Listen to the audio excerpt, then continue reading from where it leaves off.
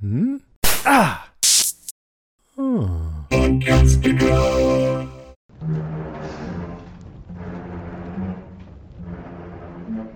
What are you? I'm not of what, Ben? I'm a who. You're the monster. Let's not resort to name calling.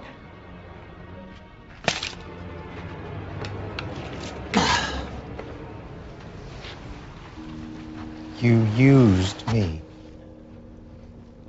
You couldn't kill him yourself. So you made me do it. I didn't make you do anything.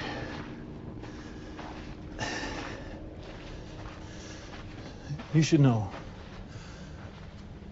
He was very confused when you killed him. I seriously doubt that Jacob was ever confused. I'm not talking about Jacob. I'm talking about John Locke. Do you want to know what he was thinking while you choked the life out of him, Benjamin? What the last thought that ran through his head was? I don't understand. Isn't that just the saddest thing you ever heard? But it's fitting in a way. Because when John first came to the island, he was a very sad man. A victim. Shouting at the world for being told what he couldn't do, even though they were right. He was weak and pathetic and irreparably broken. But despite all that, there was something admirable about him. He was the only one of them who didn't want to leave. The only one who realized how pitiful the life he left behind actually was.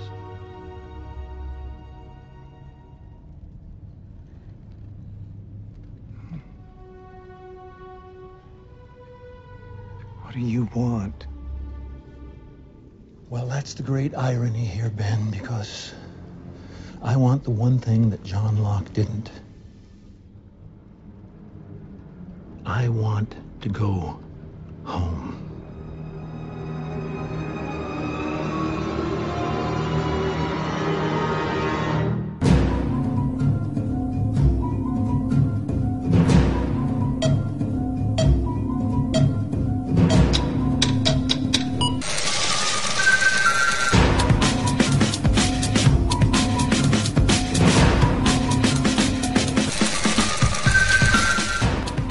Welcome to another episode of the Revisited Podcast. I'm Ben. And I'm Kristen. This week, we are covering Lost Season 6, Episode 1 and 2, LAX 1 and 2. I think it's technically LAX, meaning I think there's a space between the LA and the X. No. I think if you look at IMDb, it has a space in between the LA and the X. No. Oh, there is. Why? Yeah, I don't know.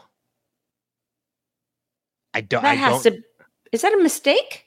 I don't know. I mean, what does the wiki say? How does the Lost wiki clarify it? Because I'm looking that up now. I mean, I know we're already off track, but I don't know. Yeah. I didn't even notice that. I think there is a space between the LA and the X. No, there is. I just don't know why. So the Lost Wikipedia page. I'm on it. I just can't. Yeah, they have the space as well. They do. Okay, so as we're looking at this, because I'm just scrolling down to look at trivia. Let's see if there's anything that says trivia. I will say that I love this episode, and I'm going to talk when I know we're going to talk about it more. But one thing that I really love about this episode is that we got all of our original people. Yeah, a lot of familiar faces come back for this episode, and I love it. But it really centered also around our original core cast, with the exception of Miles. And Shannon. Well, yeah, but I mean, I'm just talking about on the island. Okay. Yeah, you're right. I mean, because we get Boone's return, we get Charlie's return, we have a quick cameo from Claire as well. Of course, Rose and Bernard are a significant part of the episode. I don't think love Rose and Bernard in this episode. But yeah, we get a number of them, and you're right, with the exception of Miles. It's pretty much the core cast. It's the original survivors. I mean, a couple missing, as I mentioned. Shannon is not there as well. Right. But we do have Desmond as well. Which I love seeing Desmond. And but honestly, it's just for me, just having because the cast has gotten so huge and so sprawling that you can really bring anybody in. But I really love the fact that to kick off the final season of this series, they decide we're going to hone in on our original characters, and we're going to make sure that we're setting the tone that this is our focus. Our focus is these characters. And you really felt that when they were entering the temple, and they had that note inside the what is it called? The Ankh. The Ankh, thank you. Yeah. I wanted to say scabbard, and I knew it was wrong. No, the scabbard is a sword. No, I know, but that's the only word that came to my brain. So I had a feeling with it being LA Space X, I kind of had an inkling as to what that particularly meant, and I did find it, and it's right along the lines of what I was thinking. It basically, the X being separate from LA is to refer to an alternate timeline. Very similar to how they do in the comic books about how, especially in DC, allow me to nerd out for a minute. There's Earth Prime, which is where we know all these superheroes. And then there's Earth X, which is kind of like an alternate Earth to where things are a little bit different than the main Earth that we know. So the X being separate from LA is basically an indication this is an alternate timeline, which we're led to believe, but by the end of this season, we're going to realize is actually not the case. Right, because LA, so we're saying LA is the real timeline and X is the island timeline? No.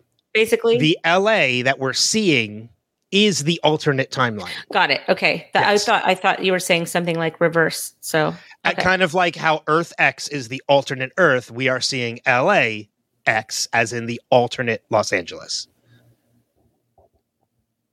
Man, we jumped right into this, didn't we? Just from the title of the episode, we ended up jumping right into this.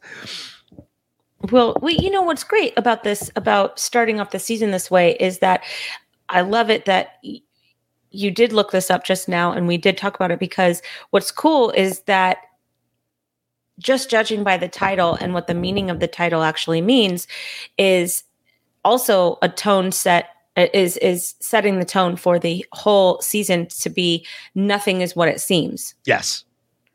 And that is really the truth. Nothing is what it seems. I mean, there are so many weird mysteries that are kind of set up throughout, peppered throughout the whole episode. So it's nice to see that even with the episode title, we have one additional mystery. Yeah. I mean, if there's something that if you want to equate it to something that more people might know, but also kind of sticking to the nerdy side of things with comics, I mentioned DC as in this is the alternate Earth. This is the alternate LA. If you want to stick to Marvel, this is What If. This is the what if the plane landed. And now we're going to see everything that would have played out in their lives had the plane actually landed in Los Angeles and not crashed on the island. Now, again, I want to preface this by saying, like we do every other episode, this is a spoiler-full podcast. This being a rewatch, we are going to talk about things that have already happened. We're going to try not to dive too far ahead, especially this being the final season. I don't want to jump too many times, if at all, to the finale. Right. We're going to focus on that when we get to that. One episode at a time. We're going to try, yeah. Yeah. I mean, for this particular season, I want to try not to jump any more than maybe 1 or 2 episodes ahead for spoilers. Right. And not just for spoilers, just for discussion's sake. Exactly, because there's a lot about this season I don't remember. Oh yeah, we're going to get into that too. But again, that being said, as I mentioned before, we're led to believe this is an alternate Los Angeles had the plane landed. But by the end of this series, we will find out that is not the case. Mm-hmm. It is something completely different. And I think some people who hated the finale just didn't understand that. But we'll get to that. We'll get to that. We'll get to that when we get to the finale. But yeah, this is the beginning of the end of our coverage of Lost. It's kind of bittersweet. Mm-hmm. I mean, we're going to continue podcasting. We're going to pick another series to go back to, and we're going to start this all over again with another show, which we haven't decided on yet. But as many episodes as we've done of this show, it's kind of bittersweet that this is we're starting into the fight. We have 18 episodes, which means we have 16 podcasts. Yeah. So 4 months. Yeah. We're going to be done by the end of summer. By the end of summer, we're going to be done covering the show. And again, it's kind of bittersweet, but it is what it is. We'll take another 2-year break somewhere in between. No problem. We'll make it last. Yeah. We should have been done with this like 2 years ago. But whatever. It's fine. I know. It's all right. It's fine. We'd have been halfway through our next series. Yeah. Well, I just wanted to stick with Lost as much as possible. Yeah. That's all right. Next series we choose, we'll go like Supernatural, which ran for like 15 seasons. Okay. Yeah, perfect. And they're all like 22 episode seasons. So like that'll good. Well, then after that we should do Grey's Anatomy. I think they're up to 20 seasons. And by the time we get caught up with that, the show won't even be over. So we can just continue on with that as it goes on. They'll be into like their nighttime soap opera. And once we're done with that, we'll jump into The Simpsons and perfect. Yeah, the Family Guy, which we'll still be going. There's always Price is Right and Wheel of Fortune. Yep, perfect. Wouldn't that be interesting? And then Jeopardy, yeah. Oh, that's what I meant when I said Price is Right. I meant Jeopardy. Jeopardy, yeah. Jeopardy, please. Okay, so where do you want to start? Because I have many places that I would like to start, but I can't choose one. Oh. Let's start from the beginning. We get the very good place to start, right? We get this whole opening of we get the previously on, which leads us through everything that we got with Juliet falling down into the pit, setting off the bomb, the flash to white, which leads us into opening of Jack being on the plane, and. We are meant to, from that particular moment, we are automatically questioning, did it work? Did it work? The very first question we have as viewers watching this episode. So if you had a different question, I don't know what you were watching. So I remember feeling angry that it would work just because I didn't want them to go back to the plane. I didn't want that to happen.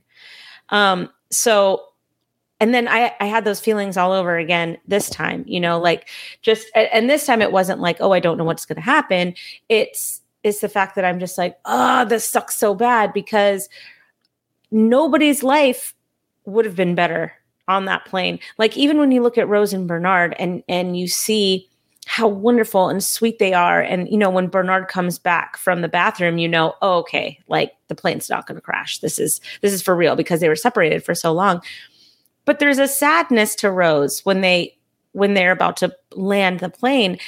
And why that it's because she still has cancer and she's going to die soon. Yeah. And they both know that that's going to happen. So even Rose and Bernard, who are just like this normal, wholesome, wonderful little couple that found their retirement plan on the island, they have to go back to this terrible future for themselves. And you see that everywhere, all over the plane, that this would have been a terrible idea.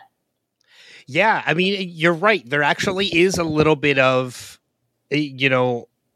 despair. And, depression in pretty much every character that we see. I mean, obviously we see Charlie in the bathroom, who is, because he didn't die and Jack saved his life, he is now going to be arrested for drug use and carrying drugs on the plane.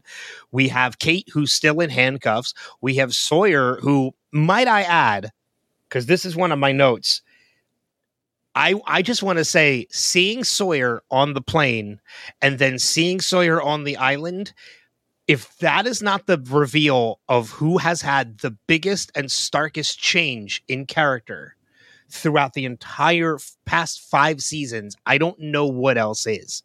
Mm-hmm. They are two completely different people. Totally different. Josh Holloway, man. They could have been like the Sawyer that we saw on the plane could have been the Sawyer from the island's evil twin. Like same with Jin though. Yes. Oh yeah, Jin is big time with big Jin. Change. Yeah. Yeah. Yeah, I mean, but you're right. Like, even talking about Jin and Sun, we have Jin, who's now being taken away to be questioned about like the money that he has. We have Sun, who is, she does not have the confidence that she gains on the island because she's too timid to even speak up on Jin's behalf. Even though that right there is basically her moment to get away from Jin, which is why she was going there to begin with. Right. She doesn't capitalize upon. We have, Jack, who lost his father. And then lost his father. Well, that's what I meant. Well, yeah. Okay. Lost his father and then lost his father. But on the other hand, Hurley feels like he's the luckiest person in the world. How crazy was it to see his old hair? Old hair. Yeah. I was just looking at it going, oh man, I forgot his hair was that short for a while. So we have Hurley, who feels like he's the luckiest man in the world and nothing bad will ever happen to him. So his life is definitely better. We also have John Locke, who, while still paralyzed, actually got to go on the walkabout that he didn't get to go on. Did he? You think he was lying to Boone? Yes. Okay. All right, fair enough. That's definitely a possibility. But here's the thing I did make a note of. Because if he had, I'm sorry.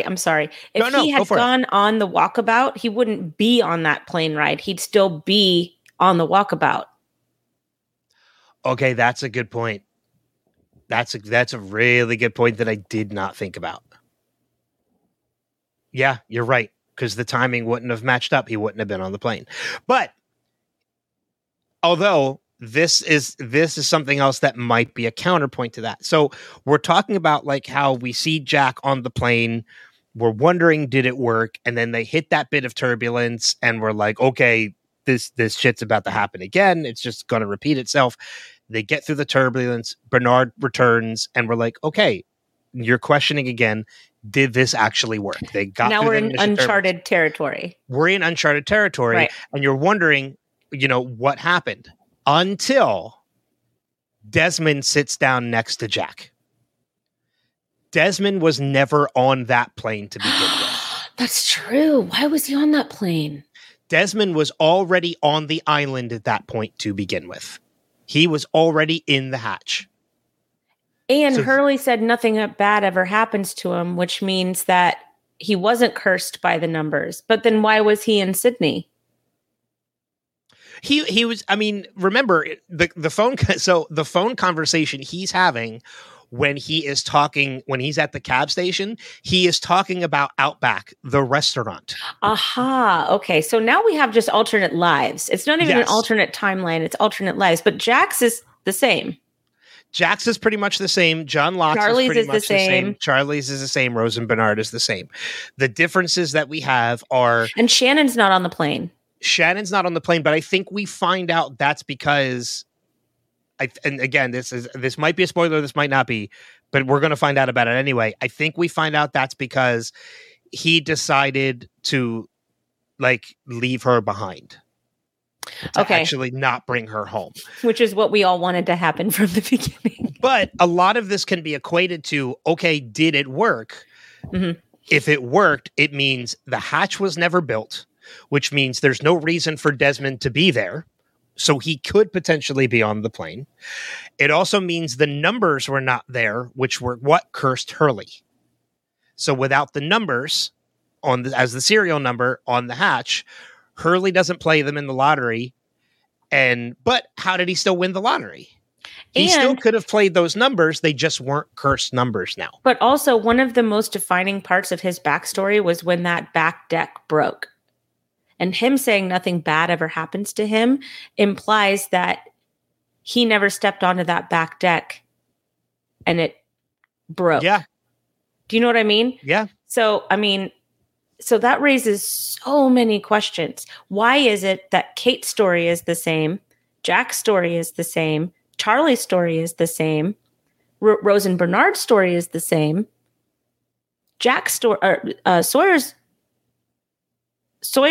story is the same. Wow, I couldn't get Sawyer's story out.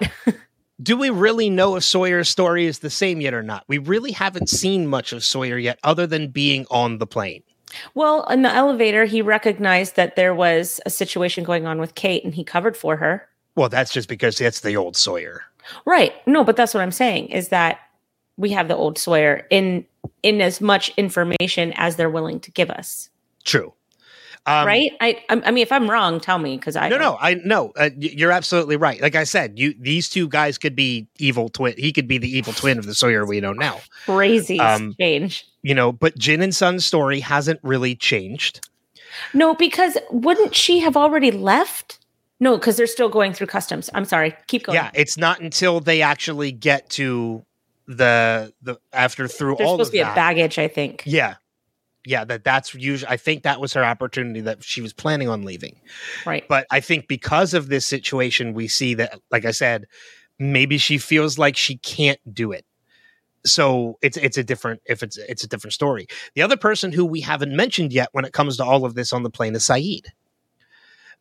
Who does step up. He kicks the door open for Jack to get in there to Charlie. He's there to help Charlie, or there to help Jack with Charlie.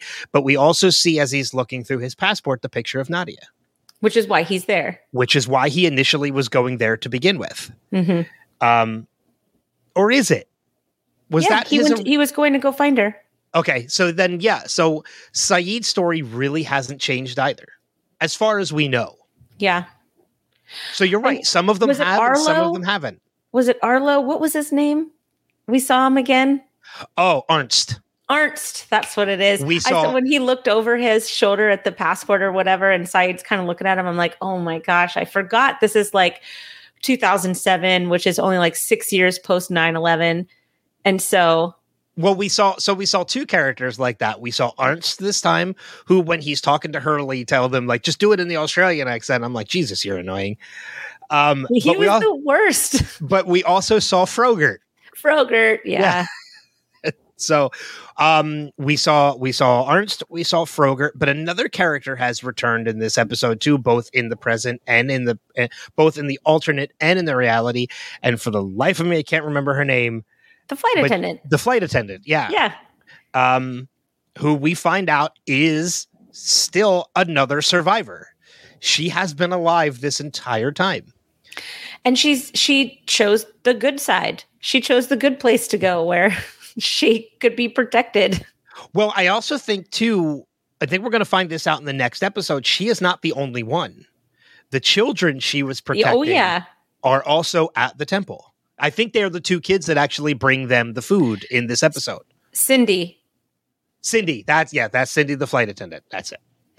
One other one that we don't see, but we hear is the pilot.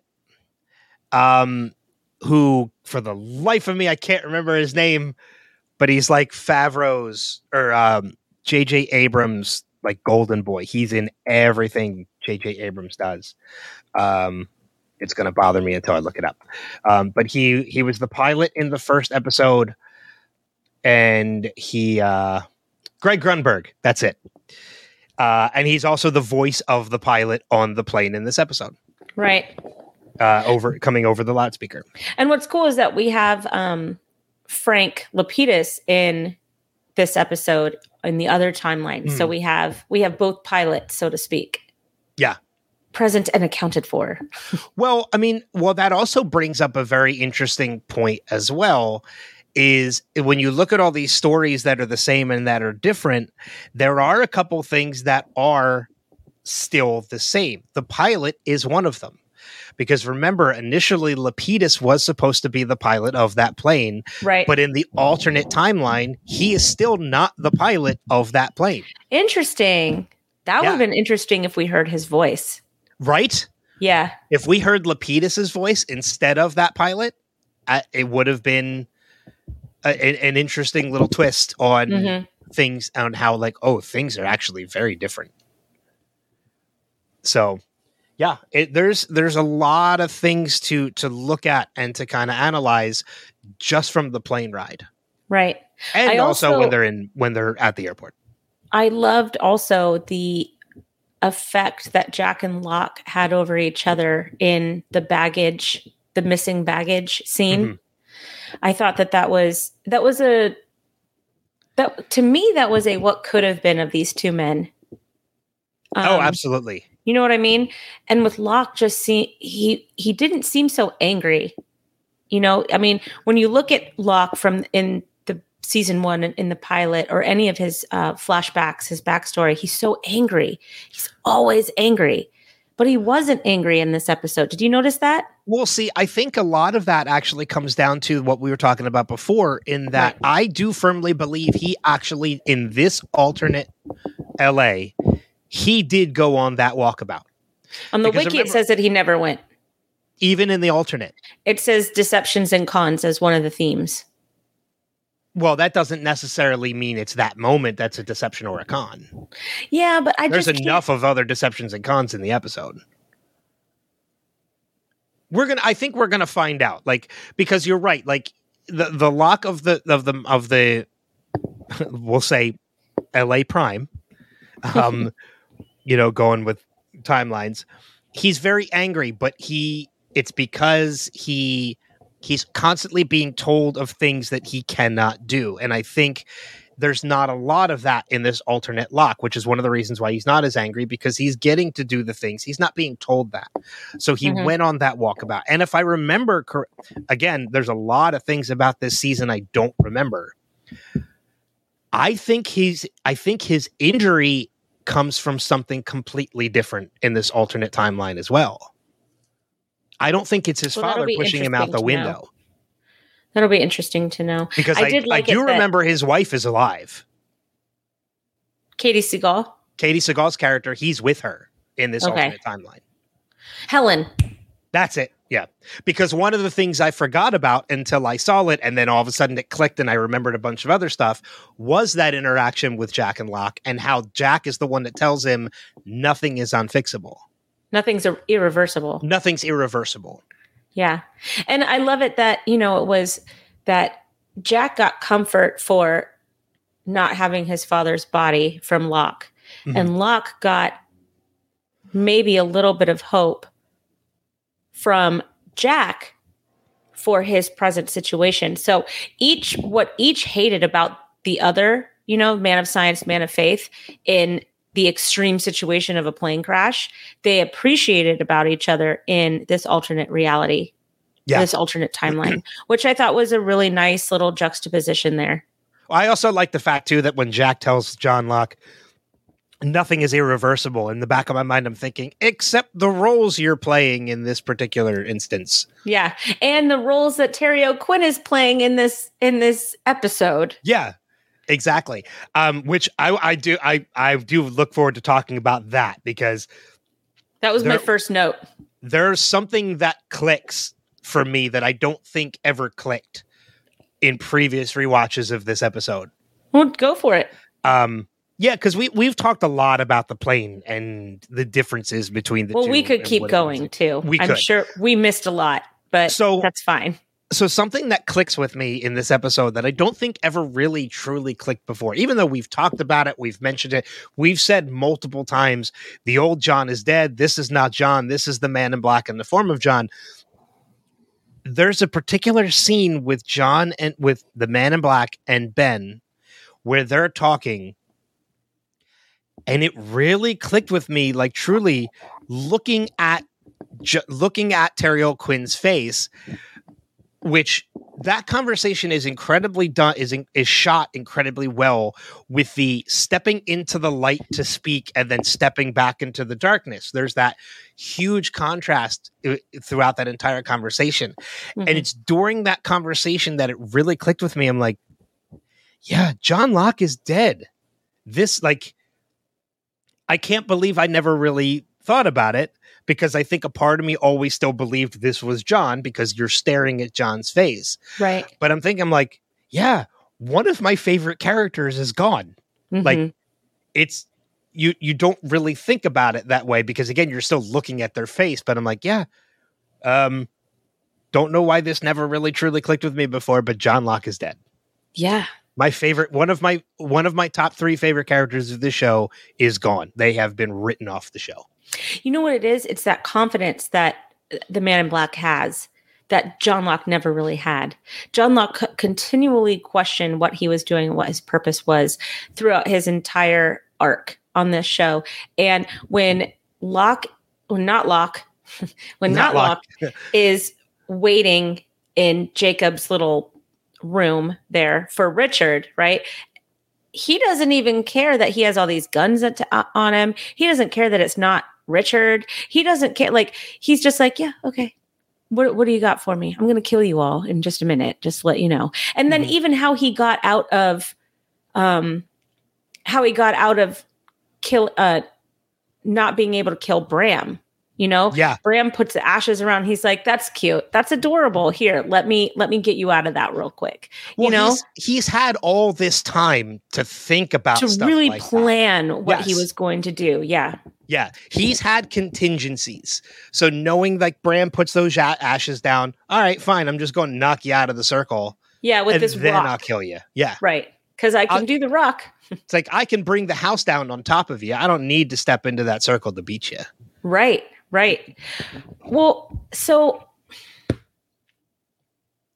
I have a question for you, and it kind of gets away from Locke, but we can come right back to Locke. No, it's fine. It's fine. Okay. So with the Man in Black getting Jacob killed at pretty much the same time that the bomb was happening in 1977, and these two storylines finally converging, did the alternate reality flash sideways come from the bomb, or did it come from Jacob's death?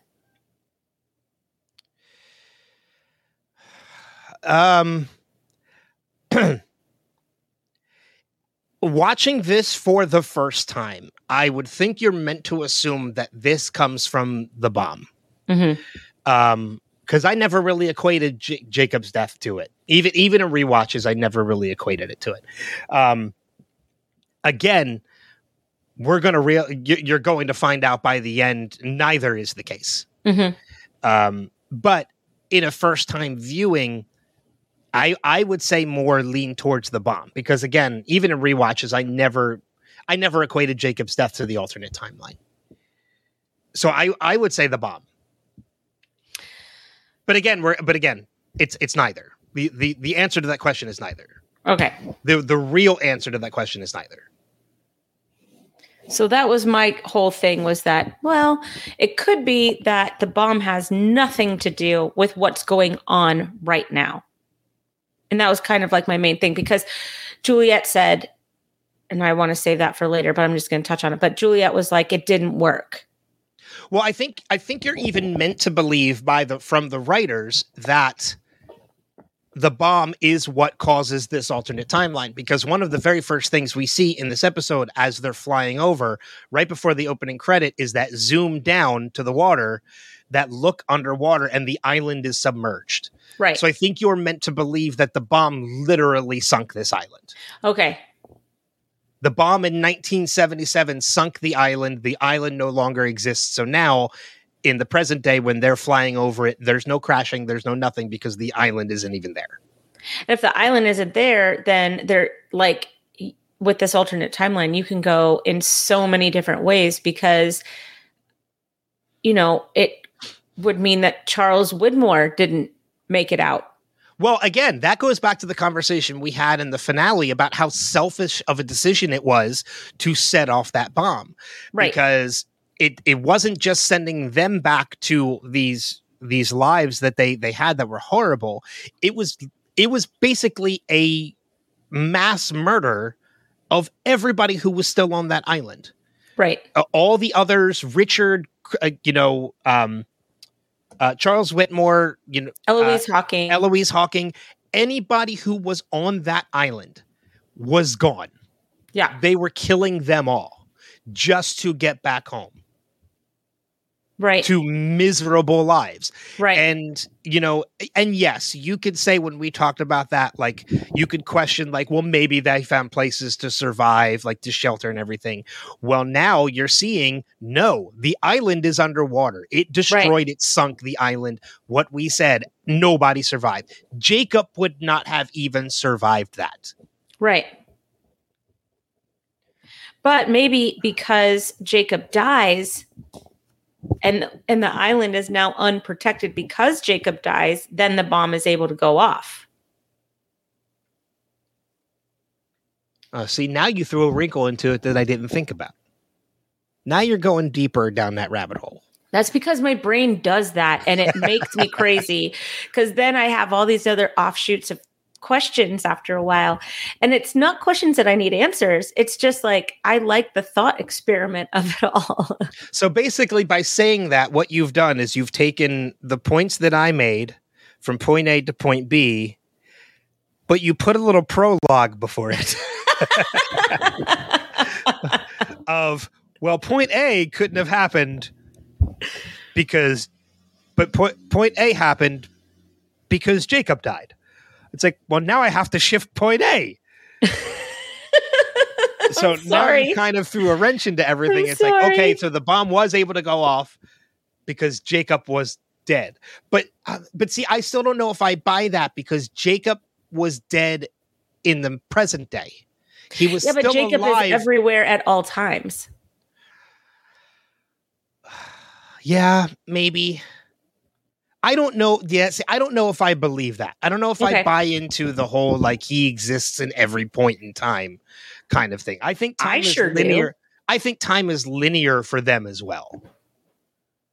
So I think there is a Jacob in 1977 and there is a Jacob in 2005. But Jacob is still alive in 77, but he's dead in 2005.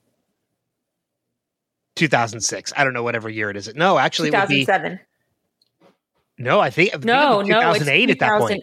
No, because it's 3 years later. So it was 2007. So it's 2010. Wasn't it 2005 when they crashed? Why am I saying 2007 this whole time then? Yeah, it would be 2008. You're right. It'd be 2008. I thought it was 2005 when they crashed. Yeah, it was. No, you're right. I'm just dumb. I'm simple. Don't worry. So it'd be 2008 when Jacob is killed. This is going to be how season 6 goes, by the way. Yeah. it's just disorganized thought. It's going to be interesting. So yeah, I mean, so to go on to your point, I think we're meant to believe that the bomb is what sets this off. But you did mention the thing that kind of what we now know means, if that makes any sense. Yeah, sure. I'm with you. When Juliet says it worked, it didn't. She is seeing something completely different. She is seeing something completely different. Because it's kind of, it happens in one of the, God, now we're switching to this, and this, I got choked up again this episode because of all of this. Because they show us the recap of Juliet dying, and we're like, oh, thanks for making us relive that. Now let's get on to the episode. Then she's still alive, and we're like, oh, there's hope. And then she dies again. It's like, way to rip out our hearts. And yes. But okay, I will say Sawyer and Juliet getting to say goodbye to each other was a beautiful thing. Was the most beautiful thing in seasons. Yes. Yeah, I agree. I absolutely agree. Like, I mean, it was raw. It was sincere. It felt like we were intruding on a very personal moment. And I will even dare to say it was needed for Sawyer's sake and for Jack's sake. For Jack's life. Because had Sawyer not had the chance to say goodbye to Juliet, there was no caging that beast. Well, Jack was a dead man. Well, and what's interesting to me is that Jack didn't set the bomb off. Juliet did. No, but he set the plan in motion. Of course. Yes. But Juliet's the one that set off the bomb, and she told that to Sawyer. And him being like, why? And then listening to her answer, just being like, because I wanted you to be able to leave. I wanted you to have this experience. And it's just, their love was so selfless. Yeah. On both sides, which is why their relationship was just so perfect, because they truly loved each other. Like, no strings attached, no love triangles, no questioning about it. That was true love in its rawest form. And you saw that in the way that they said goodbye to each other. And it just was beautiful. Yeah. Amazing. Yeah. And there's something said in that has a key significance that's going to come back later. At the time you're listening to that conversation, you're kind of thinking, well, okay, like, this is a dying woman saying things. She's not completely in her right mind. She's saying some stuff that's crazy. And I think Sawyer even accepts that as well. But there's something that she says that's going to come back later. And that is, we should get coffee sometime. We can go Dutch. That will come back. Yeah. Because thank God she didn't tell him she was pregnant. I know. I thought about that too, because I didn't even really think about that until you brought that up the last episode that we were talking about. That never even crossed my mind that she was pregnant. I'm like, just don't. And then, like, when Miles is reading the grave, I'm like, don't. Like, if he said I hear voice says, not voice. You know what I mean? Like, I would just be like, no. So do you think he knew from talking to Juliet, or do you think Juliet kept that to herself too? I don't know. Yeah, I don't know. But since we're on this whole scene with them in the hatch after just having returned, I'm going to play this because I honestly don't think we're going to get many more times to play. Jack just sucks. Yeah. We're not going to get many more opportunities to play it because this is the first stage of a new Jack. Yeah, well, no, I put Jack hits rock bottom. He's reached it. This is the episode. Literally. Yeah. He is in a pit. He has literally hit rock bottom. All of his decisions have been terrible. He is guilt-stricken. He can see from Sawyer's grief, knowing that it didn't work. He killed 2 of his friends in this episode. I mean, one of them came back to life, but he did kill 2 of his friends in this episode. Or responsible. Yeah. Right. That's what I mean. Yeah. He's responsible for Juliet. He's responsible for Saeed. There are things that, are happening that he thought he was going to change. He is incredibly guilt-ridden at this point, and it's going to change him. It's going to change him for the better. Good. This is a whole new Jack that we're going to see, and I'm looking forward to it. Me too, because after 5 seasons of Jack Shepherd dickhead, I'm really excited for 1 season of Jack Shepherd not so much a dickhead. Just the way you said that, Jack Shepherd dickhead, it almost seemed like that was the way he was giving a business card. Jack Shepherd dickhead.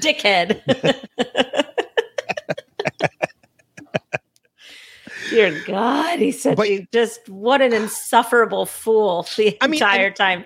And not the entire time. He has definitely had his moments where he has come around and he's done things that have been decent and such. But now this is finally the point where this is going to be a different Jack, and it's a Jack for the better. He is going to step up. He's going to question more things, but also go along with more things and share responsibilities. Like, this is a whole new Jack, and I'm really, I know for a fact that happens. I don't remember every detail, so I'm looking forward to seeing all these different new things about Jack. Well, and you see that the beginning of that when Hurley tells Jack, "You have to trust me," and he says, "Yeah, okay, let's go." Yeah, it's Hurley's plan. Old Jack never would have done that. No, not it. Old Jack would have said, "Hurley, sit down." Yeah, he would have tried to save Saeed himself right then and there. Mm-hmm. And even if it meant Saeed's life. And you're right. When Hurley says, like, we need to get him to the temple. And Jack's like, all right. Not only is he saying, okay, he basically, in so many words, says, lead the way. Yeah. Well, and I mean, even when they're like, we have to go down this hole. Jack's like, all right, we're going down the hole. Oh, yep. we have to crawl around this huge pit. Okay. I got the gurney. Let's do this. Yep. And not only that, but when they finally get Saeed to the temple and they're allowed in, which we'll talk a little bit more about too, when they're allowed in and they take Saeed to the spring, he doesn't question that at all either. This is literally a hot spring that they're going to submerge Saeed in. Doesn't question it at all. If this is what it takes. The spring looks like blood. Well, he even, what's his name? I don't know the character's name, but he even says to the other one, the water's not clear. Right. Something has tainted that water. Yeah. But whatever it is, still worked. Yeah, it was called Jacob's death. Oh, yeah, because I don't think they know yet at that point that Jacob is dead. No, that was a great moment, too. Hurley hasn't told him yet. I love the temple so much. Yeah. There's there's a ton. I don't think we're there for very long. Or maybe I'm wrong about that. We're there for a good amount of time. Are we? Oh, yeah. Okay. And I can't think of the actor's name. I got to look it up now. But the leader of the temple who does not like the taste of English on his tongue. God, I love it. What the hell is his name? I'm looking at him now. I'm looking for it now. I don't think he's named yet. I like how John, the other guy, his second in command is called Lennon. As in John Lennon? Because he looks like John Lennon. Yes, he does. He looks like he came directly from 1977 with them. Maybe he is John Lennon. Ooh, no, he's not. I didn't see Yoko there. That's true. So Lennon is listed. Bram is listed. Cindy. Edward Morse. Who? No, that's the agent. Dogen. That's his name. Haruyuki Sanda, who is. I love that actor. So do I. He's in. Not to get too far off topic, but Bullet Train is a fun ass movie. Yes, and he's in that as well. But yeah, he's been in a ton of stuff. Is he in the John Wick movies? Yes, he is in the John Wick movies. Okay. Yes, he was he was in John Wick 4. Never seen it. I have not seen 3 or 4. Oh, then how do you know he's in the John Wick movies? Because I think he's in the trailer. Oh, okay. I think I remember seeing him either in a movie or in a trailer for a movie. Okay, yeah. So he's in it. Yeah. Okay, good. Yeah, don't tell me anything about his character. I haven't seen it yet. No problem. Thank you for telling me. Yeah. So that actually hits streaming. That actually hits streaming next week, so I'm really excited to watch it. Yes. Yeah. He's actually, what I love about Dogen, and I love knowing his name now, because I didn't look. What I love about Dogen is that he's just so, like, he's looking at when they're quote unquote killing Saeed. He's, they're going by this, what do you call him? Hourglass. He's going by the sand in the hourglass. Mm. And who was it Jack that attacked him?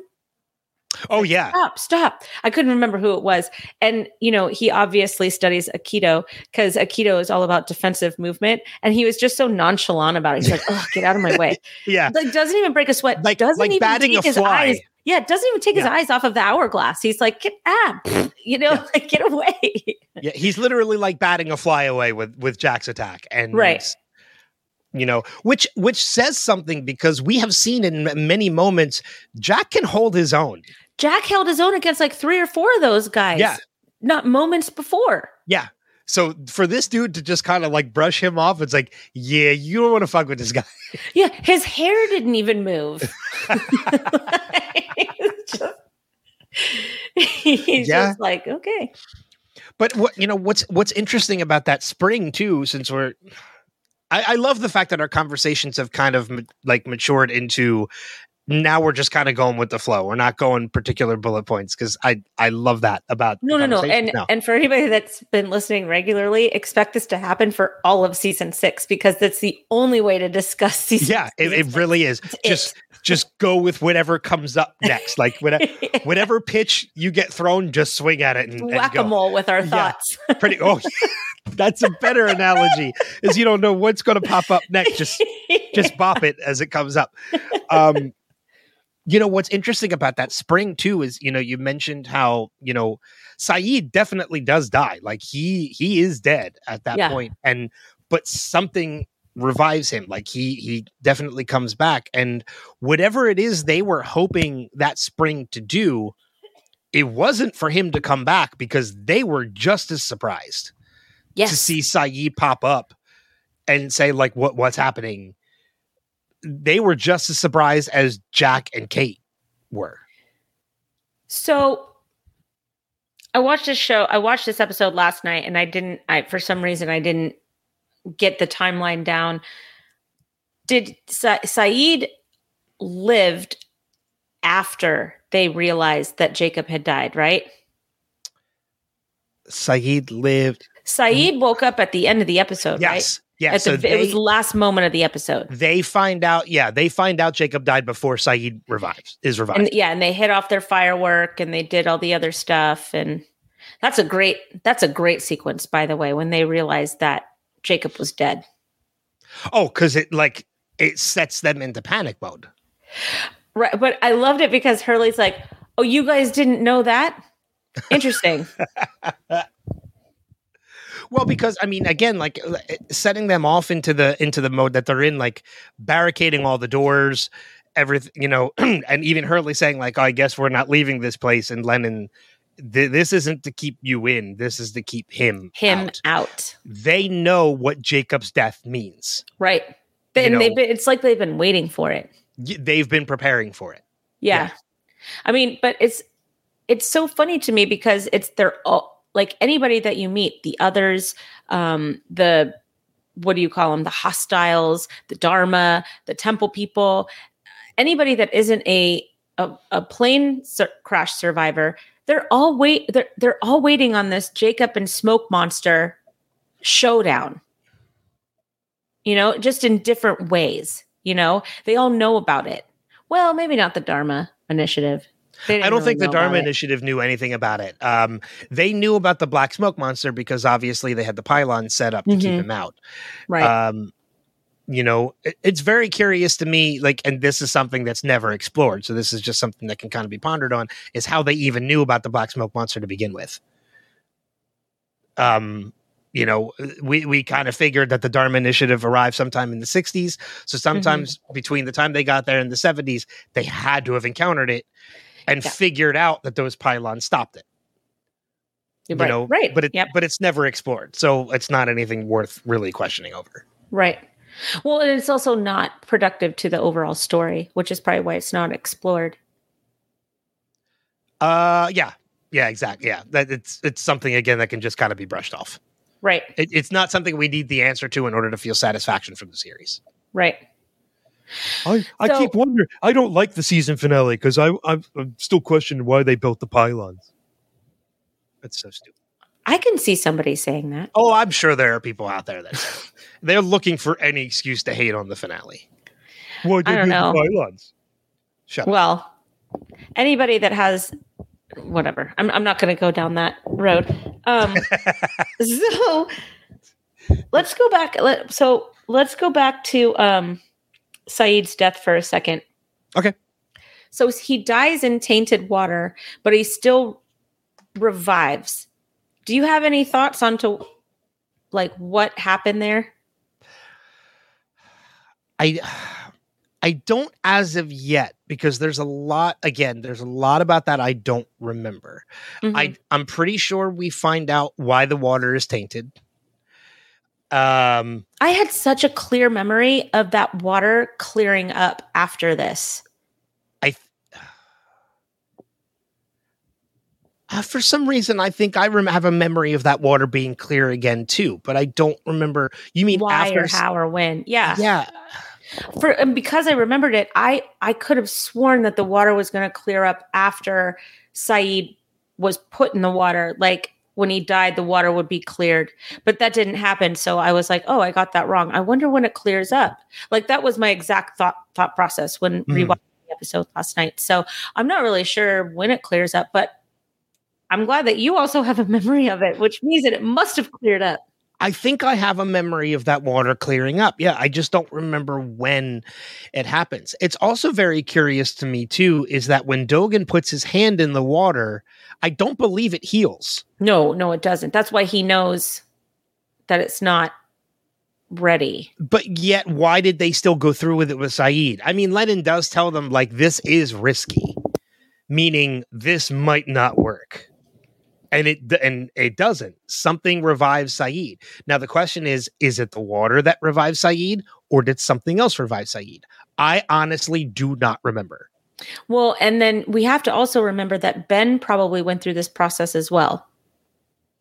This is probably what healed Ben. Yeah. So it'd be interesting to know what. Actually, I don't even think it's probably. This is what healed Ben. But what was that set of circumstances like? Did he go into mucky water? Did he go into clear water? Is that why he able to live, or did he die first and then live at the same time? Like, what was that process like? And was it similar to Saeed's? Is Saeed going to be different now? Is he going to be like not Saeed, but like a totally different, like all the good parts or bad parts picked out of him? Because I honestly can't remember. Yeah, again, I don't remember it either. And the difference is, when Richard takes Ben and he tells him, like, well, he's never going to be the same again. He's basically going to become one of us from this. Right. I'm assuming the water was clear at that point. So okay. it was cleansing. So what is the difference then between him and Saeed? And I also find it very interesting now that I think more about it in the dynamic of what saved or potentially saved Saeed was needed to save someone who Saeed tried to murder. These two characters. So what saved the person? Okay, let me say it in a different way so it's easier to understand, because it was a little muddled the way I said it before. What saved the person that Saeed tried to murder now was needed to save himself. Oh, interesting. Oh, I do like so what saved Ben, who Saeed tried to murder, is what also saved Saeed. So maybe, and again, I could be completely wrong on this because I'm speaking from not having a memory of this. They are genuinely surprised that the water is not clear when they go into it and they see it. This is the first time they're seeing that the water isn't cleared. The question now is the water that way because Jacob is dead, or is the water that way because Saeed is the one that is about to need it? Because the water could be that way. Maybe there's a connection now between the water tying Ben and Saeed together, in that the impurities that were removed from Ben are now going to be imbued in Saeed. And that is where the different color water comes from. Because this is a magic spring. So, well, right. But I mean, Jacob is the magic of the island, the good magic, the light magic of the island. So maybe because the light magic is now gone, maybe all that's left is that darker spring. I think that definitely makes more sense than what I said, and that is more likely than what I said. I was just throwing a secondary theory. No. I'm trying to. I didn't realize that I said something different than you did. You're you're like, that's better. That's not what I said, but that's better. I'm like, that is what you said? I was connecting. No, I connected Saeed and Ben through the water. Right. You're connecting Jacob, but I did mention Jacob. I said, did the water change color because Saeed is the one that needs it, or because Jacob is dead? Right. So I think Jacob being dead is the more likely explanation as to why the water changed. Because you're right, he was the light of the island, and the light has been extinguished. Which is good, but Ben wasn't saved from the Jacob spring, and he didn't come out, like this all wonderful human. He came out a pretty terrible dude. So I don't know. I don't know what that means. Because Ben's a liar, a manipulator, a murderer. So I agree with you. I don't think the spring is what made Ben that way. That they said he was going to be different. They said he was going to be different. He was going to be one of us, meaning a protector of the island. I think because he was healed by the island, he felt he had the need to protect it now like everybody else. I don't think that's what made him manipulative and evil. I think that was just in his nature. I don't know. He was a pretty sweet kid. He genuinely just wanted to help Saeed. Yeah. It could have just been to the extreme, though. I don't know. I mean, there's definitely ways to look at it. I think, to me, the way I look at it is in like the island healed him. It made him part of the island, meaning he felt the need to protect it. And then he kind of went a little extremist on that mission and became manipulative in order to achieve what he needed to achieve.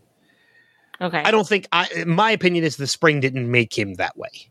Okay, that's fair. He just kind of had that deep inside of him, and a tortured childhood could do that. Right. Yeah, abusive childhood. Yeah. Absolutely. Yeah, you're right. So you're definitely right. I'm not right or wrong. It's just the way I see it. No. I mean, I'm just saying that you're right in what you're saying. Okay, gotcha. Let's talk about Ben. Unless you have more on the spring and Saeed. No. The only other thing I really want to talk about is Hurley. So let's go with what you're saying. Okay, so yeah, because I have Ben and I have Hurley, so those are pretty much what we have left. For this. I want to talk about Ben because that scene with Ben and the Man in Black in there before Bram comes in, there's so much packed into this scene in particular with Ben. First off, we get what we knew already, but we're getting for the first time as a first-time viewer, the reveal, Man in Black is the Black Smoke Monster. It's a huge moment. Yes. I mean, because we see Bram shoot the Man in Black. We find out he's bulletproof because the bullet just bounced right off him. Hides behind that pillar. They go behind the pillar and he's gone. And what comes in next is the Black Smoke Monster. Comes in, wreaks havoc, kills everybody, knocks Bram out of the circle, kills Bram, throws him onto a branch and a log him and impales him. And he says to Ben, "I'm sorry you had to see me that way." Mm-hmm. Huge fucking reveal for that moment, which is kind of lost on us a little bit because we already knew. But as a first-time viewer, that's huge. It is. It's great. It's huge. Yeah. And the look, even before that, even before we get to that, the look on Ben's face when he goes out to get Richard and Richard throws him to the ground in front of John Locke's body. That is, I think, the purest look of what the hell is going on we have ever seen Ben have. Well, he's completely out of his depth at this point because now, I mean, he's so confused. And he's been told to kill Jacob, who he was sworn to protect this entire time. Like, poor Ben. Ben's having a rough time of it right now. He even says at that point, like, you wanted me to kill Jacob because you couldn't do it yourself. The master manipulator has realized at that point he has been manipulated. Well, a lot of that has to do with the fact that he thought that he was dealing with Locke, who is easy to manipulate. And he comes to the realization that he is also easy to manipulate. Going back to that theme of the whole season, which is nothing is what it seems. Mm-hmm. And again, like very similarly to how this season is going to show us a completely different Jack, if I remember, I think we get a completely different Ben. Oh, Ben's off his game. And this is a Ben that, like, I have already loved Ben to begin with. He is, again, I've said this numerous times, he's my favorite character of the series. This is a Ben that I love. Mm-hmm. Because he tries... This is a Ben that is going to try and make up for past mistakes. He's going to try to redeem. Well, it's about time. Right?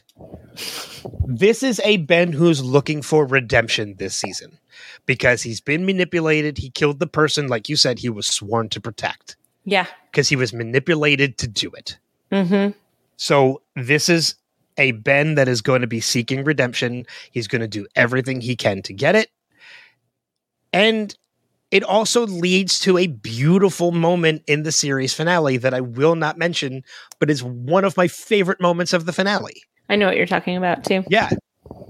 It's one of my favorite moments of the finale, and this is the start of everything that leads to that moment. And talking about it, I was already excited to get into season 6.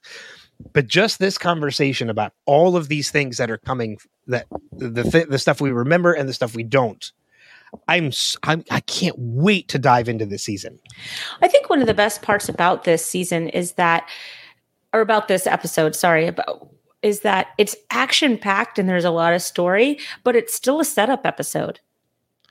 Oh yeah, this sets up a lot.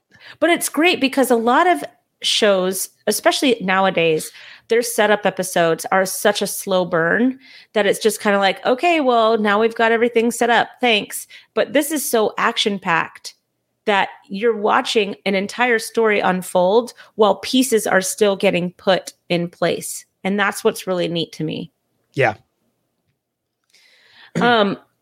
So let's go to Hurley because Hurley is amazing. Hurley is amazing in this. Everybody loves Hurley. Oh my gosh, he's so great in this episode. And like, he's fine in the alternate plane reality, but Hurley is really going to shine on the island. And it starts in this episode in such a big way. You know, his conversation with Jacob at the very beginning of the episode, I love that he's just never surprised to see dead people anymore. He's like, oh, okay, you're dead. Cool. Like, let's keep talking. But he's like, okay, so I gave you that guitar case. You got to bring that guitar case. You got to take him to the temple. The temple's going to be able to fix it, blah, blah, blah. And so Hurley's just like, okay, I guess that's what I'm doing. But there's this resolve in him. There's this resolve that he knows what he's supposed to do. And I think that the biggest part of that is when Jin comes up, he goes, if I told you that we needed to go to the place with the French people and blah, blah, blah, blah, blah, would you know what I'm talking about? And Jin's like, yeah. He's like, all right, let's do this. Like, that's all the confirmation that he needed. Yeah. Now, I want to pose a question to you, because this is something that I thought about watching this episode as well. We talked about when we were covering the season finale of last season, we talked about all the moments where Jacob went to visit everybody at some point in their lives, and how Hurley's happens after they're already off the island. And Hurley's is different because Jacob actually introduces himself, or makes him not introduces himself because he doesn't know he's Jacob. Right. He just knows that he's this guy, but he makes himself known, like, I'm connected to the island. You need to get back to the island, all this stuff. Do you think Jacob did that intentionally so that he was able to visit Hurley after he died? Oh, probably. Well, I mean, so you think that Jacob knew all of this was going to happen? I think, which is probably why he didn't fight his death. Yeah, I think that's the case. I think that in Jacob's mind, he believed there's a potential chance my life is coming to an end relatively soon because of everything that is happening. So I should establish a connection with somebody so that I can continue to speak after I'm gone. Yeah, but then he would have had to show up in Hurley's life at another time as well. Because not showing up in Hurley's life until the absolute last minute, that doesn't make any sense because Hurley was always a candidate. Okay, that's a good point. Yeah, that's a proper point. Okay. But I don't know. I mean, maybe he did show up in Hurley's life at one point. So do you think you think it's just a coincidence then that Jacob decided to, after he died, I can go talk to Hurley? Maybe it's a contingency plan. That's what I mean. I think it might have been a contingency plan. Just in case everything went wrong. Not that he knew everything was going to go wrong, but maybe it was like, just in case he couldn't lead his candidates to the temple, that was the way to get them there. Just in case he needed a way to get them to the temple in a different way. Yeah. And Hurley was a good catalyst for that. I know we've mentioned this before, but one of the things that really just comes to mind now, and I don't know why, but I absolutely love this thought, is that by the end of this year, and we've already talked about this, so even though this is a series finale thing, I'll still mention it because we've already talked about it, how Hurley does end up becoming the ultimate guardian of the island in the end. I love the fact now, and I don't know why I didn't think about this before, that Jacob can be his mentor. Oh, yeah, because he sees dead people. Because he can still talk to Jacob even though Jacob is dead. Yeah, that's great. Jacob could be a mentor to Hurley when it comes to... Don't know why I never thought of it before. I literally just thought about it, and it actually brought a smile to my face. So with that in mind, what if all the dead people that Hurley's been seeing has been manifestations of Jacob over time? I think we've kind of already discovered that that's been the case. Or no, actually, I don't know, because I don't think Charlie was. I think he was legitimately talking to Charlie. Or was Jacob talking to him as Charlie? I mean, we've seen the Man in Black take all sorts of different forms. Why can't Jacob? Yeah, that's true. Because Jacob can leave the island. Mm-hmm. The Man in Black is the one that can't. Right, but he's taken on different forms of different people on the island. And going back again real quick, too, we also get that reveal of that's the master plan of the Man in Black when he says, I want to go home. Mm-hmm. He's doing this so he can leave the island. Mm-hmm. So, but anyway, back to what we were talking about. So, I don't know if it was ever revealed that Charlie was Jacob and Ana Lucia was Jacob, and it's just an idea. I don't know. Yeah, I see the potential in it. Yeah, it would be cool if that was actually the intention. I really enjoy seeing Hurley's confidence grow throughout this episode. They were about to get shot, and he stops everybody. He goes, Jacob sent us. And then they're like, well, what are your names? And everybody's like, do we do it? Do we do it? And Hugo Hurley doesn't hesitate. Pause. He doesn't. Yep. He goes, Hugo Reyes. And he just looks at everybody else like, go. Like, this is the part where you speak now. Like, you just yes. see this totally different man that is now kind of in charge of this side of the people. You know, the group is starting to defer to him. I mean, it was his plan to go to the temple, but like, he had what got them through. He had the Ankh, which had the paper. He led them to the temple. He knew where to go. Like, all of these things have now lined up. And I think that as things line up and keep happening the way that Hurley sees that they're supposed to be happening, that he's getting more confidence in what Jacob told him to do, and that he's not crazy. He's actually informed. Mm-hmm. And you see that really take shape when Dogen and Lennon are talking to him, and they, first of all, they totally believe him when he says Jacob is dead. And second of all, he and Hurley, when he says it, he seems to like kind of relish in the fact that he knows information that Dogen and Lennon don't. You're right. I didn't even really think about that. Is that they don't even question Hurley when he says that Jacob is dead. At all. They don't question him. You're right. They don't question him at all. And I think it's because he had the Ankh. Oh, it's absolutely because he had the Ankh. He had the Ankh and his name was on the list. And he said that Jacob talked to me and told me that he died. And they didn't even question that. Yeah, they didn't. Yeah. I have a firm belief that there's a part of me that believes they already know he's the true guardian of the island. Oh, maybe. Yeah. I mean, he's had all the key elements so far to keep them alive. Yeah. Yeah. Jack's in the fetal position on the corner, just, crying about his woes. Oh man. Yeah. There's a lot in that. And I'm really looking forward to seeing. And one of the other things too, I want to make mention of real quick too, is that, you say that Hurley is, he's much more confident, and I absolutely agree with you. He is more confident. But one of the cool things that I think I kind of realized too is watching when we see the alternate Hurley, the businessman Hurley. It takes a lot of confidence to be a businessman. To run a business and to be out there doing those things. Like you have to have confidence in yourself. You have to have confidence in the workers that work for you, in the people that you partner with and such. So that is also in essence a very confident Hurley, which makes me believe the difference between someone like Sawyer, whose personality changes and he becomes a completely different person, with Hurley, that confidence was always there. It just needed to come out. Right. Hurley has needed to stop being kicked when he was down. Yes. Hurley has always had the ability to be a confident person. He just needed to get it out. Right. That's the difference between him and anybody else who has changed, is they have all changed to be completely different people. Hurley is the same person.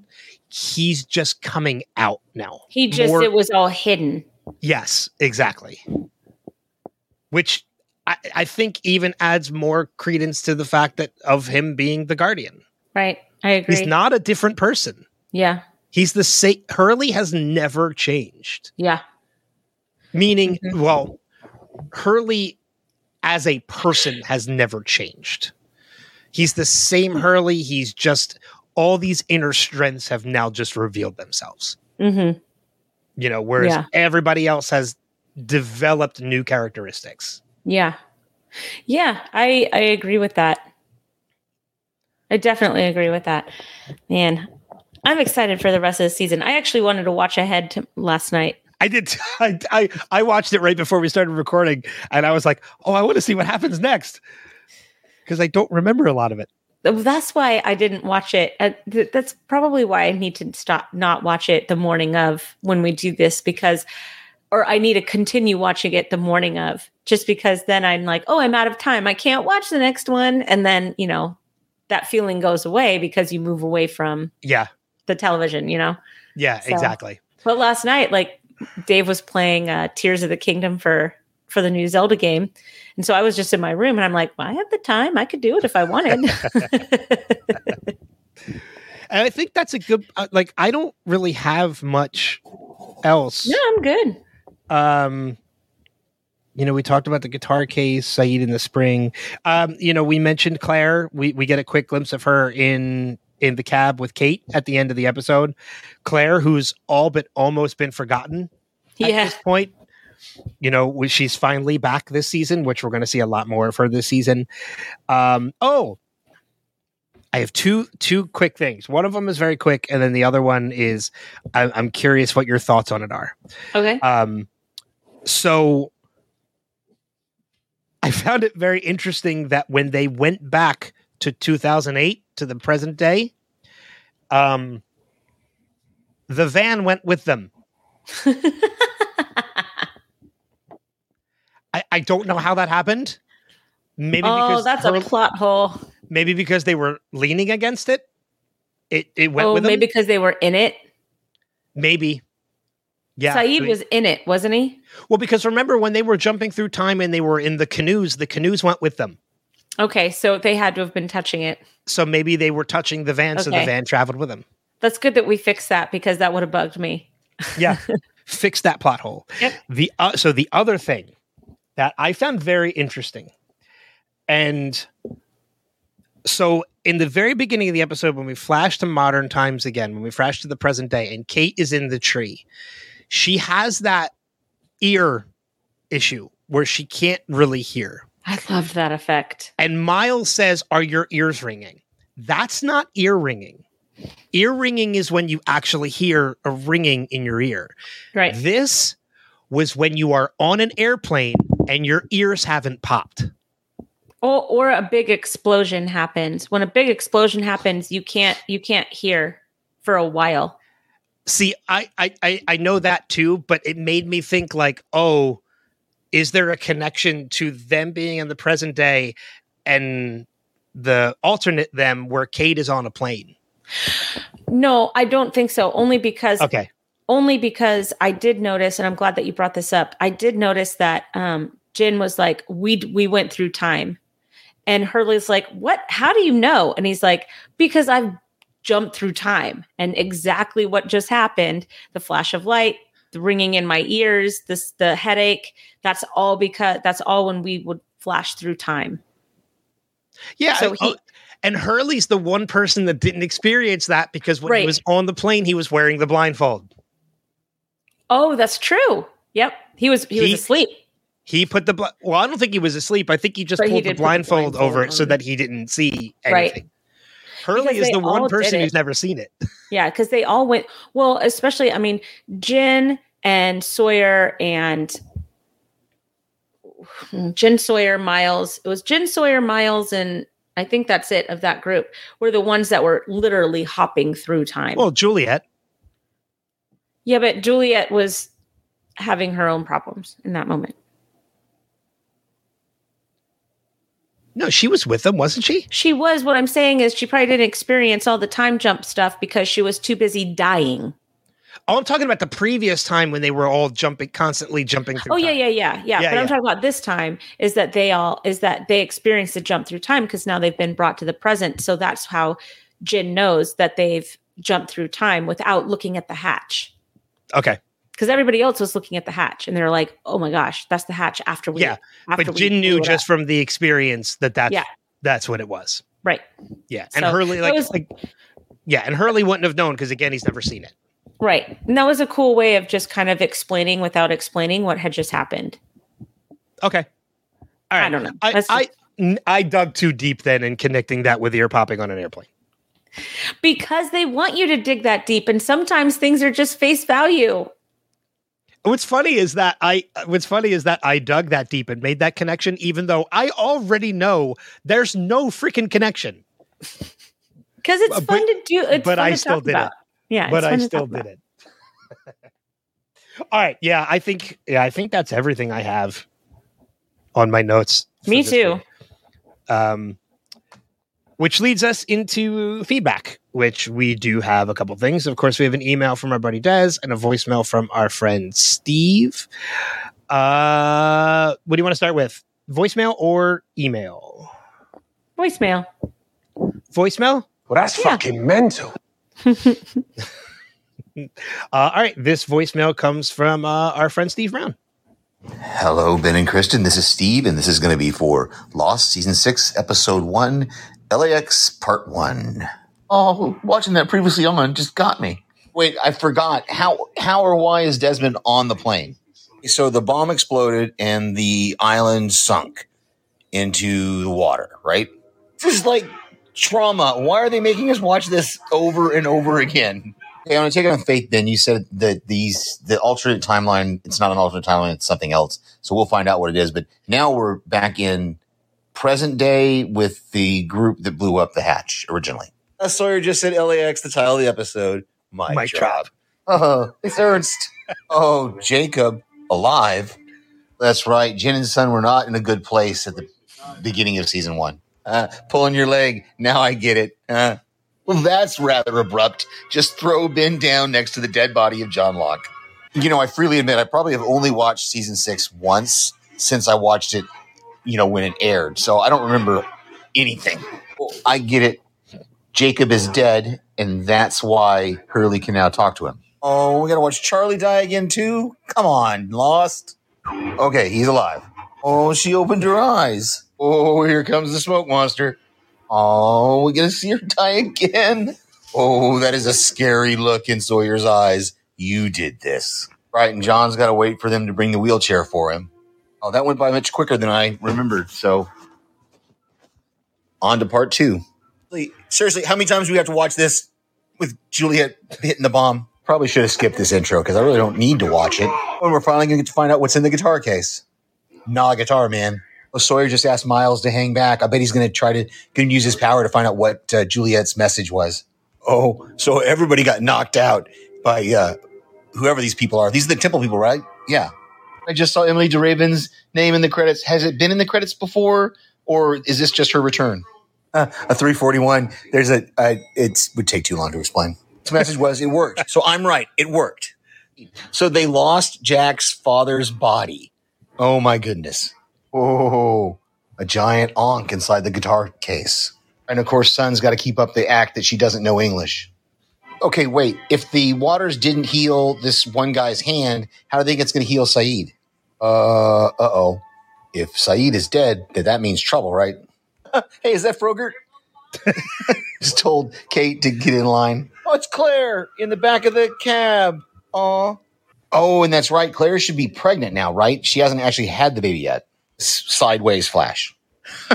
That's quick, Hurley. He picked up on the fact that you're not translating anything that we say, so obviously he understands English. Oh, now we see the importance of Jacob's death, right? Because now the smoke monster can attack them in their temple when Jacob was protecting them. Ooh, smoke monster just called him Benjamin. Oh, I don't resort to name calling. I won't call him smoke monster anymore. But Man in Black, smoke monster. Have we had anyone call Ben Benjamin in this series? And where would be home for the Man in Black? That's what he just said, that, John, that he want what John didn't. He wants to go home. Oh, Jack's on a flip phone. That's right, because the premiere was 2000 what? Which of your bags did they lose, John? The one with all the knives in him? Oh, it was the bunch in the suitcase of knives. Ooh, throat punch from John Locke, not John Locke, in quotations, to Richard Alpert. Whooshk. So Saeed is alive or something. Oh, wait, I got to stop it before it goes to the next one. No. It's not going to work. Anyway, talk to you later. Thank you, Steve. You know what? With him saying that, Christian's body not being there and Locke's knives not being there, those were very island-specific things. Yeah. I don't know what that means, but because the island, without the knives, they never would have gotten as far as they went with hunting and doing stuff that they needed to do. And without Christian, Man in Black wouldn't have had a body to cohabitate for a little bit. Those are just necessary pieces of the island story that are now missing from the alternate universe story. And there may be no significance at all to it other than it just connects the two island survivors in this moment. But I don't know. That was just interesting. Yeah, that is interesting to think about. I never really put the thought behind that either. So, but thanks, Steve, for your voicemail feedback. As always, mic drop. That's so cute. All right, I have Dez's email. So this is from Dez, our buddy Dez, as Ben likes to say. So here we are at the beginning of the last season of Lost, 18 episodes. That should give us just enough time to finish the rewatch in time for the 20-year anniversary of the premiere, September 22nd, 2024. I know you guys can do it. You're a dick.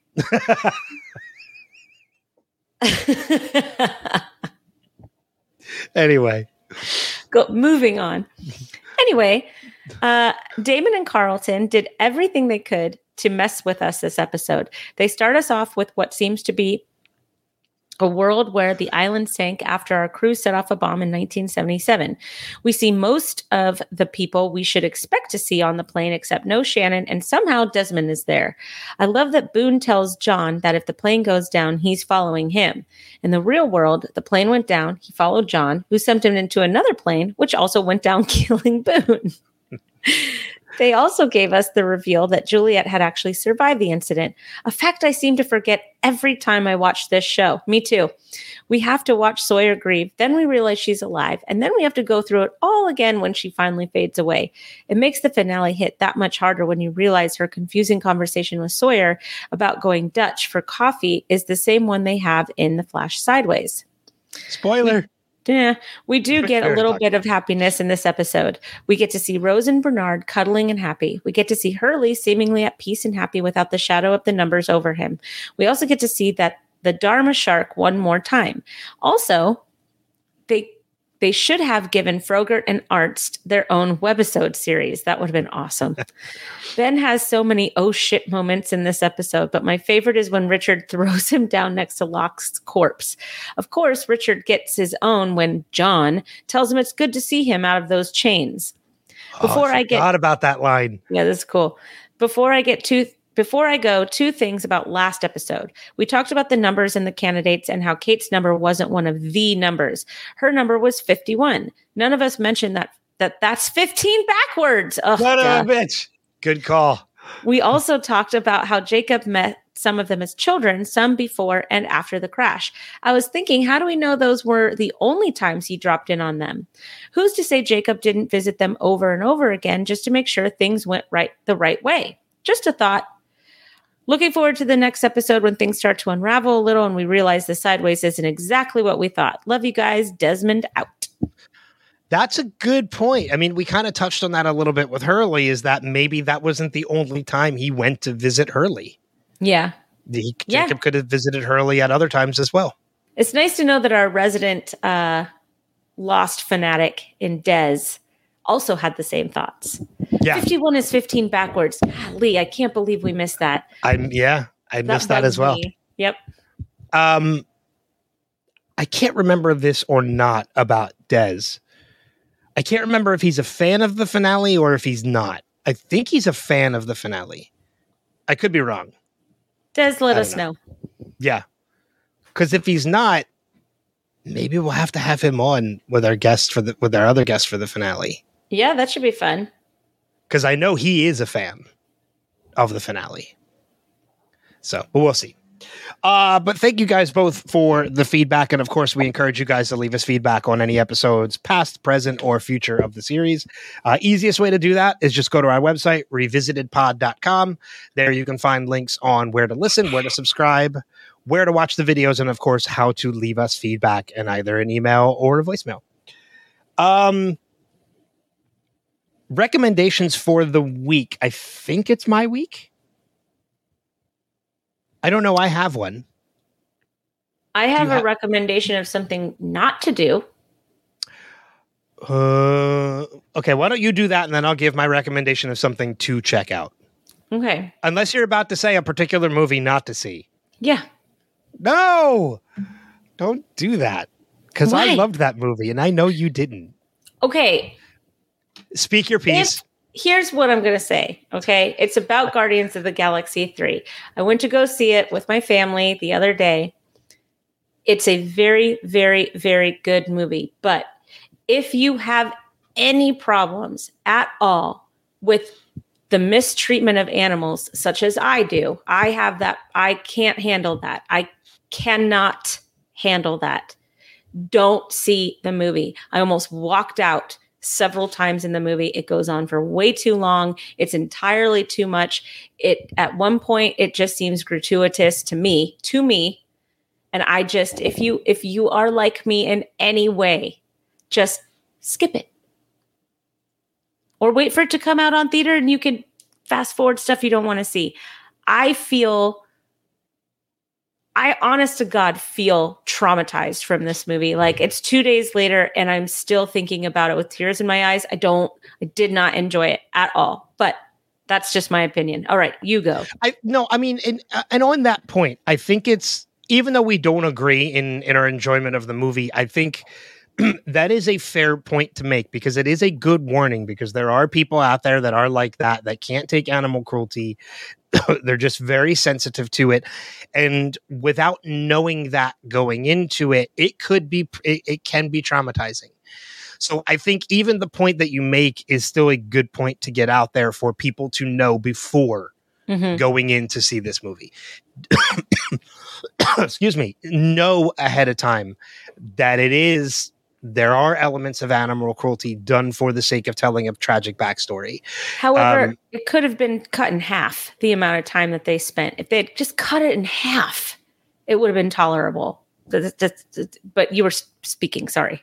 No, I just, like I said, I think it's a good warning for people to know that ahead of time going into it, that if you are sensitive to that, just be very warned that this could be triggering. So that's all.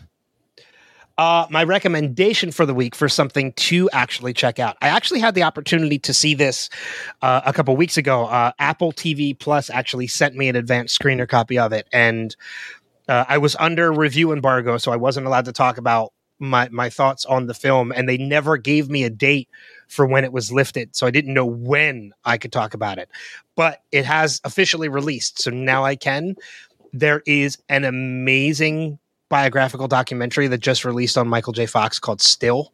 Oh yeah. It's called Still, a Michael J. Fox movie. It's an hour and a half long. It's available on Apple TV Plus. It is fantastic. I may be a little biased because I have massive respect for Michael J. Fox. I'm a huge fan, and I have been for a very long time. And I'm so excited that I actually finally get to meet him in less than a month. I'm so stoked about it. You have no idea. I'm excited for you. And I might potentially work with him and share the stage with him, which is also amazing. Yes. But I'll at least get the opportunity to meet him. So I'm incredibly thrilled by that. It's absolutely like a career highlight for me at getting to meet him at this show that I'm going to be working. That's awesome. Anyway, it's a fantastic documentary. It's told from his perspective. He's the one sharing the stories about himself, his background, movie roles, the MS diagnosis that he's been living with since a very early age. And just seeing this incredible documentary about this guy who has basically been fighting his entire life to still be here. Yeah. It's so inspiring. It's so emotional, and it's a fantastic documentary. I don't think anybody from that company is listening, but if anybody from Apple TV is listening, thank you for sending me that screener of it. I wrote and requested it from them, and they were happy to oblige and send me that screener. So I've been sitting on this recommendation for a couple weeks, but now that it's officially out, I can recommend it. It's called awesome. Still a Michael J. Fox movie, available on Apple TV Plus, and I highly recommend it. I saw the preview for that or the trailer for that, and it looked fantastic. I got choked up at the trailer. Yeah. I mean, it looks like it looks like it's going to be fantastic. So it's good that it actually is fantastic. Yeah. Most things that Apple does great. Yeah. I mean, I'm not thrilled with a lot of their technology, but, their entertainment is great. And by the way, still, the Michael J. Fox movie is at a 98% on Rotten Tomatoes right now. Michael J. Fox is kind of like a national treasure of ours. So and you know what? It's something I knew ahead of time, not to get dark. It's something I already knew in my heart, and the movie made me realize it even more. Much like Robin Williams, I am going to be devastated when he is no longer part of this world. Because in addition to Back to the Future, which anybody who knows me personally knows, that is my holy trilogy. So many other projects that he's been a part of that I absolutely love and adore. And he's Michael Keaton. Yeah. No, not Michael Keaton. Alex Keaton. Alex Keaton. Yeah. Thank you. Yeah, Alex Keaton. I don't know what happened there. Michael Keaton was Batman. Which, let's get that straight right now. By the way, on that note, I am not a fan of the DC movies. With the exception of the first Wonder Woman, the first Shazam, and the Suicide Squad, not Suicide Squad, the Suicide Squad. Well, and the Christopher Nolan Batman movies. Well, I'm talking about the current DC run. Oh, okay. Yeah, the current DC run. Those are completely separate. So, Batman v Superman, Man of Steel. Like, I am not crazy about those movies. Everything I have heard about The Flash, which releases next month, the advanced word is that it is almost easily one of the greatest superhero movies ever made. Okay, but here's the problem. They didn't recast The Flash. I get that, and I'm with you on that, because I was never crazy about Ezra Miller as the Flash. They say the movie is so good, they completely understand why they didn't, because his performance is outstanding. Okay, but so as long as you're a good actor, it doesn't matter what kind of a sickening, kidnapping, pedophile bullshit person you are. I get the point. I get it.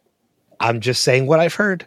And you can't keep him and then say, "Oh, I'm sorry, Johnny Depp. You may have done something to your wife. So before a trial, we're going to completely erase you from Fantastic Beasts and ditch you from being Jack Sparrow ever again and just ruin your reputation." I can forgive removing him from Fantastic Beasts just because I'm not a fan of those movies. But him never playing Jack Sparrow again pisses me off. Well, I love Fantastic Beasts, and I actually do think that. But I actually do think that the replacement for him in the third movie was actually an upgrade. Mads Mikkelsen. He should have been that. That should have been his role from the very beginning. But aside from that, I hate hypocrisy more than I hate anything else in my life.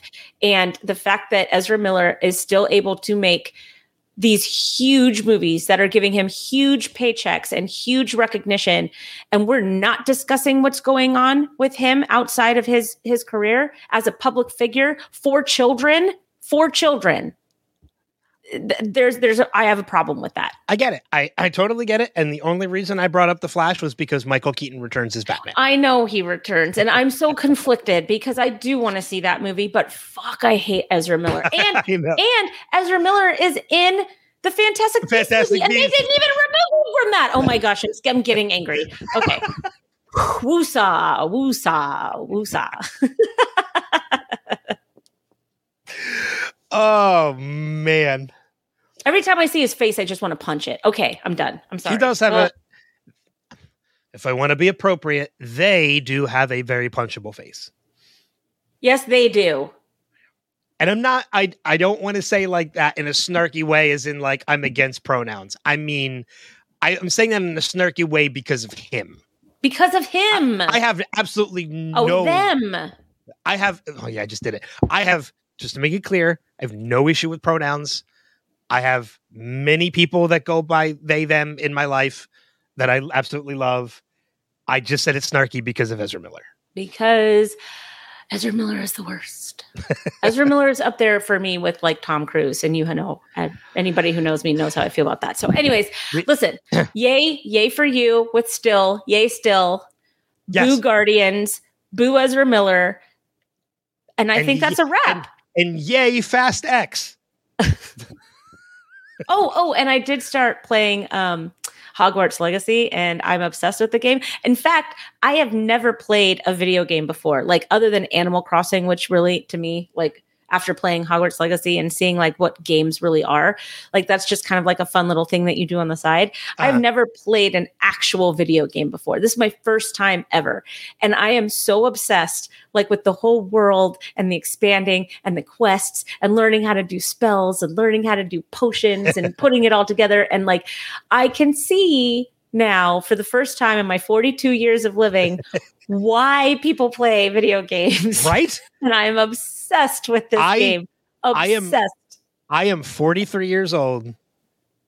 And I can tell you right now, there will never be a part of my life I will not be a gamer. I will be 80 years old. I will still put a controller in my hand and play games. Good. You'll be smart. You'll still be firing those synapses, you know? I will play games as long as my hands can hold a controller. I just never realized how amazing it could be. When you're done with that, it's going to take you a while because Hogwarts Legacy is a very big game. Well, and I'm also playing it very slowly because there's 4 people in my family that all have new games. Adam's playing Stray, Dave's playing Zelda, I'm playing Hogwarts. Well, all 4 of us are playing Hogwarts. It's a race to the television on most days. When you're done with Hogwarts, now that you're getting into gaming, Star Wars Jedi Survivor is your next game. No, it is. Yeah. It is. Oh, I'm telling I know you well enough to know you will love that game.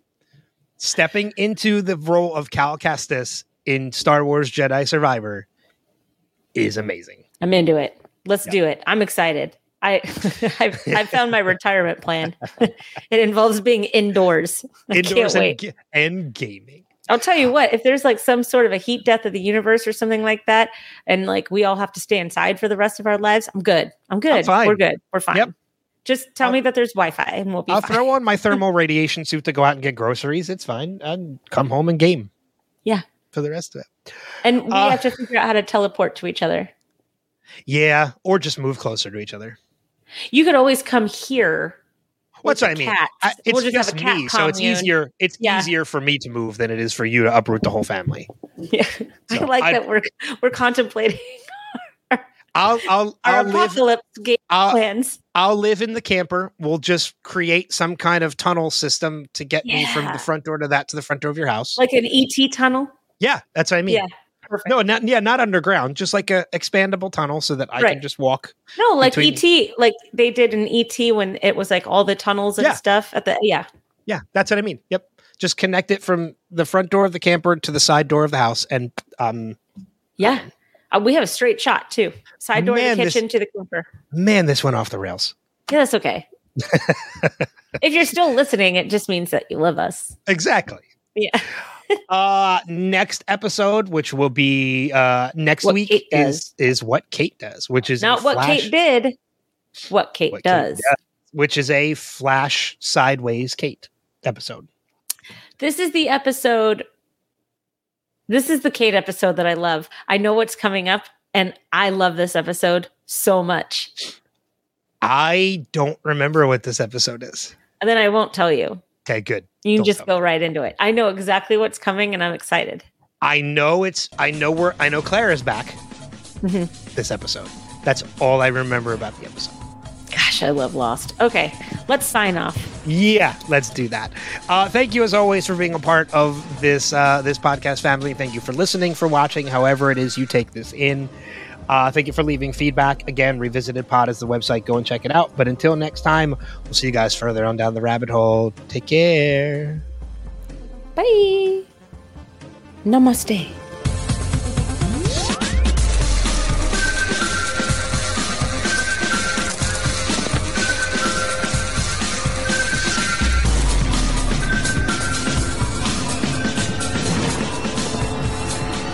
We have to go back, Kate. We have to go back!